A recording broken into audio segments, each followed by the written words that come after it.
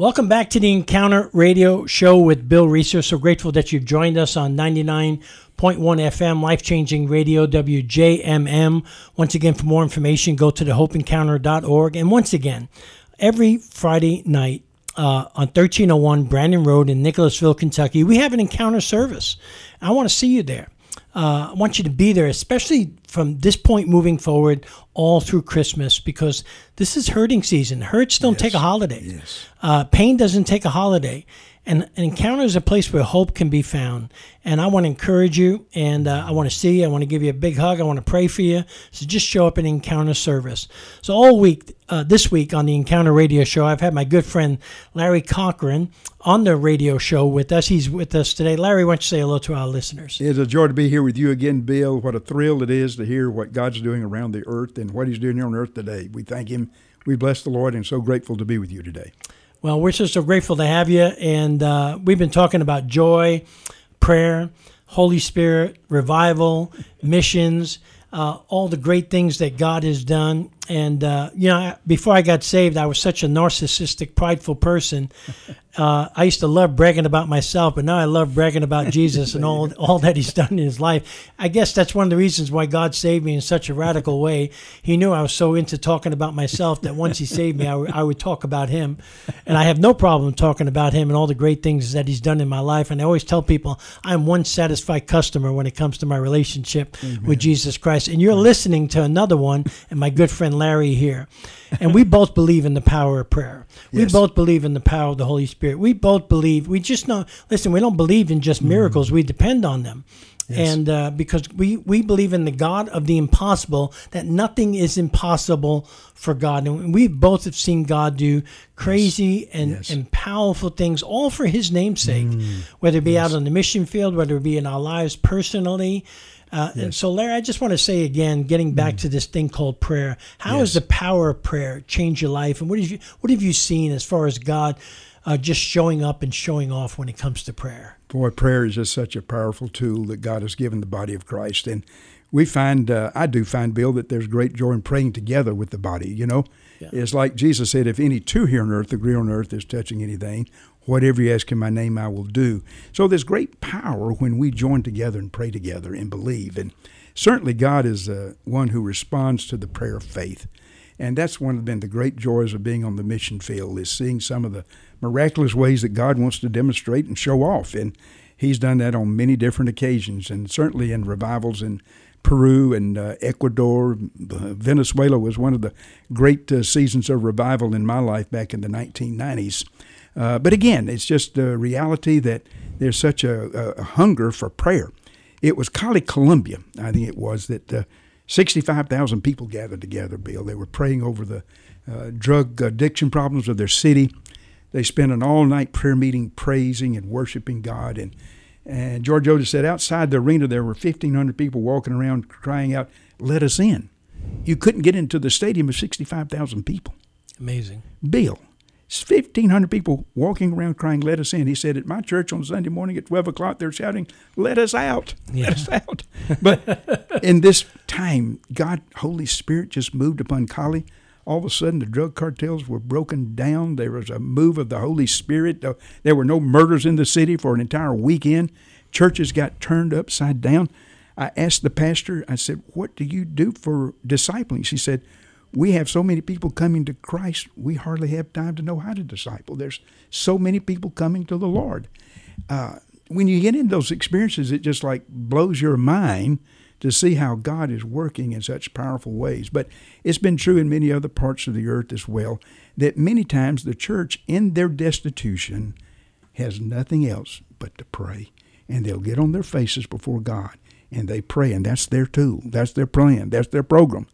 And God, through the Holy Spirit, is moving across the face of the earth today in response to simple, childlike, humble, faithful praying, Bill. It's amazing what God's doing. So when someone hears the prayer of faith, I've always said that faith is everything. Yes. It's impossible to please God without faith. Exactly. And at the end of our lives, many of us listening believe that we're going to be judged on what we did or didn't do. But in essence, we're going to be judged on what we believed or didn't believe, because what we believed or didn't believe determined what we did or didn't do.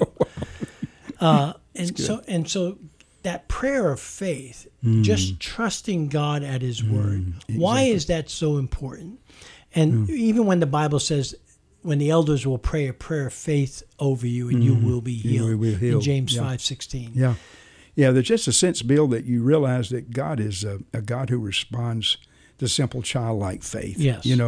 I think that's things always amazed me about Latin America. It's just that the prayer of faith is trusting in Jesus alone for your salvation. It's trusting God that He's bigger than your problems. His grace is greater, and that you can trust Him and believe Him. Now, I believe in my heart today that sometimes one of the obstacles to prayer can be unforgiveness or resentment or anger or hurt in your life that's not been confessed. And so it's important sometimes to recognize that we want to clear the pathway for the prayer of faith so that God can come and heal us. Now, you remember the story in Mark chapter 2 when the friends laid their friend down through the roof and they wanted to bring him for healing. And Jesus said, "Son, your sins are forgiven." That's right. Now, what was going on here? Jesus, we come here to get healing. We didn't come here for forgiveness. But he needed forgiveness to get his healing. That's right. And it seems to me in a lot of ways today, that's what God's saying to the body of Christ. Let's come to Christ with an open arm and open hearts and allow the Holy Spirit to come in to cleanse us and to purify us, to take away all the hurt, pain, the resentment, or the offenses of our life and lay those down. Because, as Jesus said, if you do not forgive your brother from your heart, neither can I forgive you from your heart. So you want to relate those offenses to God and say, Lord, I just lay these down at your feet today, and I trust you. And Bill, I've seen that happen time and time again. It just opens the door for healing emotionally, physically, spiritually. People have come to with their hearts just open to the Lord, and that simple childlike faith. It's just trusting in Jesus Christ alone. Like you said, it's impossible to please God without faith.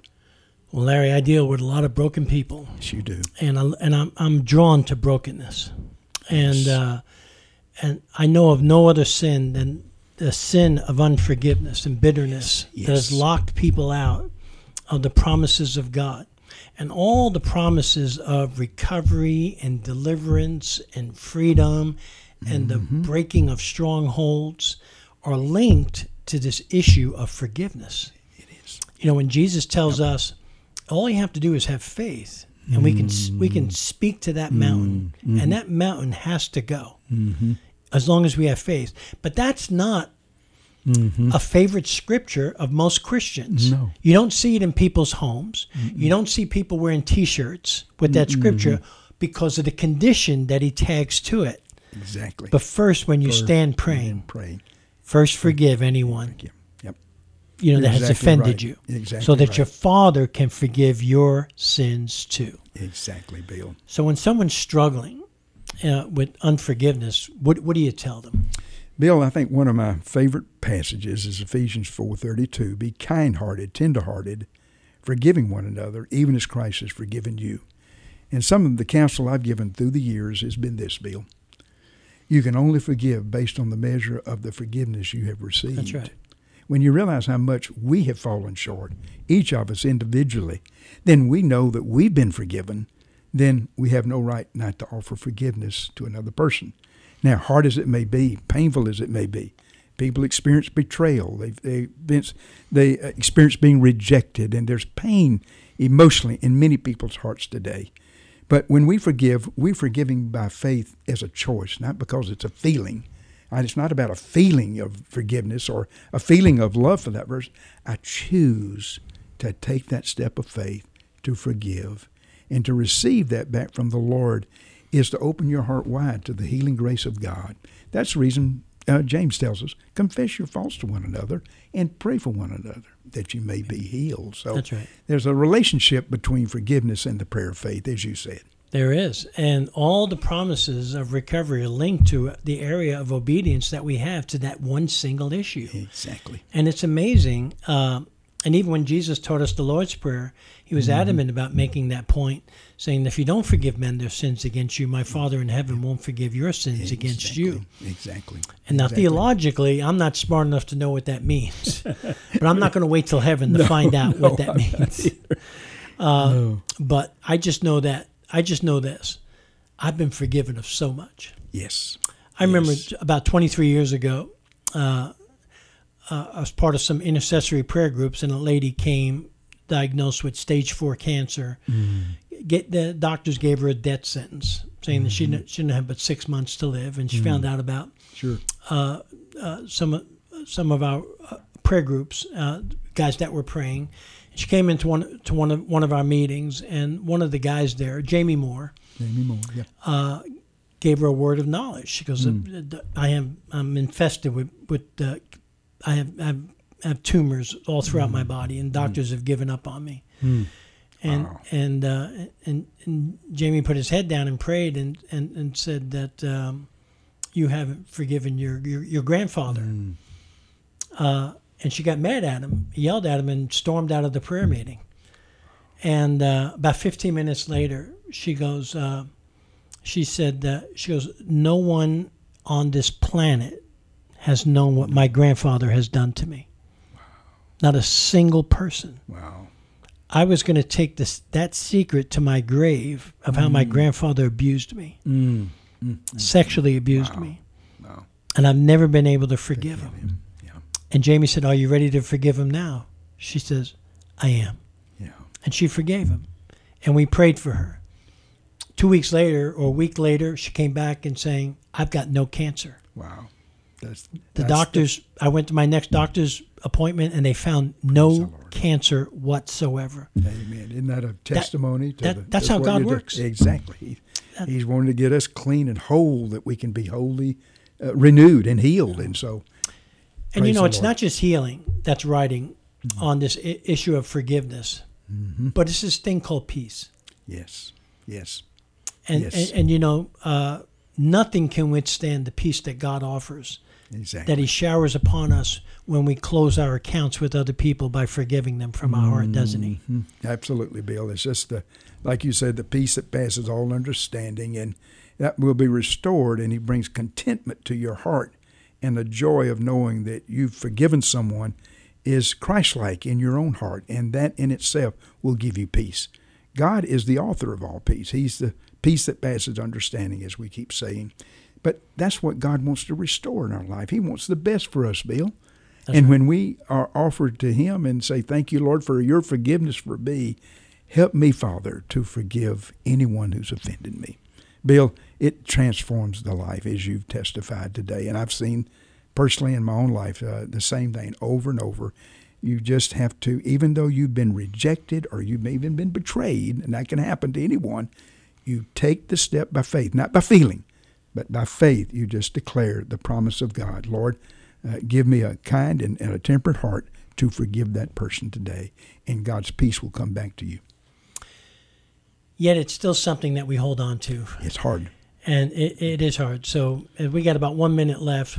And what would you say to encourage someone that's dealing with this issue? Maybe they've never been able to get over this hump of forgiving someone that maybe has abused them when they were a child, or maybe even something just recent, because we always have grace challenges in our lives, don't we? We do. We have relationship issues that all of us are dealing with every day. And I think I just want to be able to say once again, like the prayer of Jehoshaphat, Lord, I don't know which way to turn, but my eyes are fixed on you. Yes. And I want to ask you today, that you're listening here today, turn your eyes on Jesus. Release this issue in your life of unforgiveness, and release it to God today. Put your eyes on him. God will restore you and bring peace into your life. Thank you for tuning in to the Encounter Radio Show. I hope your life has been blessed and made whole by the peace of God. Thank you for tuning in.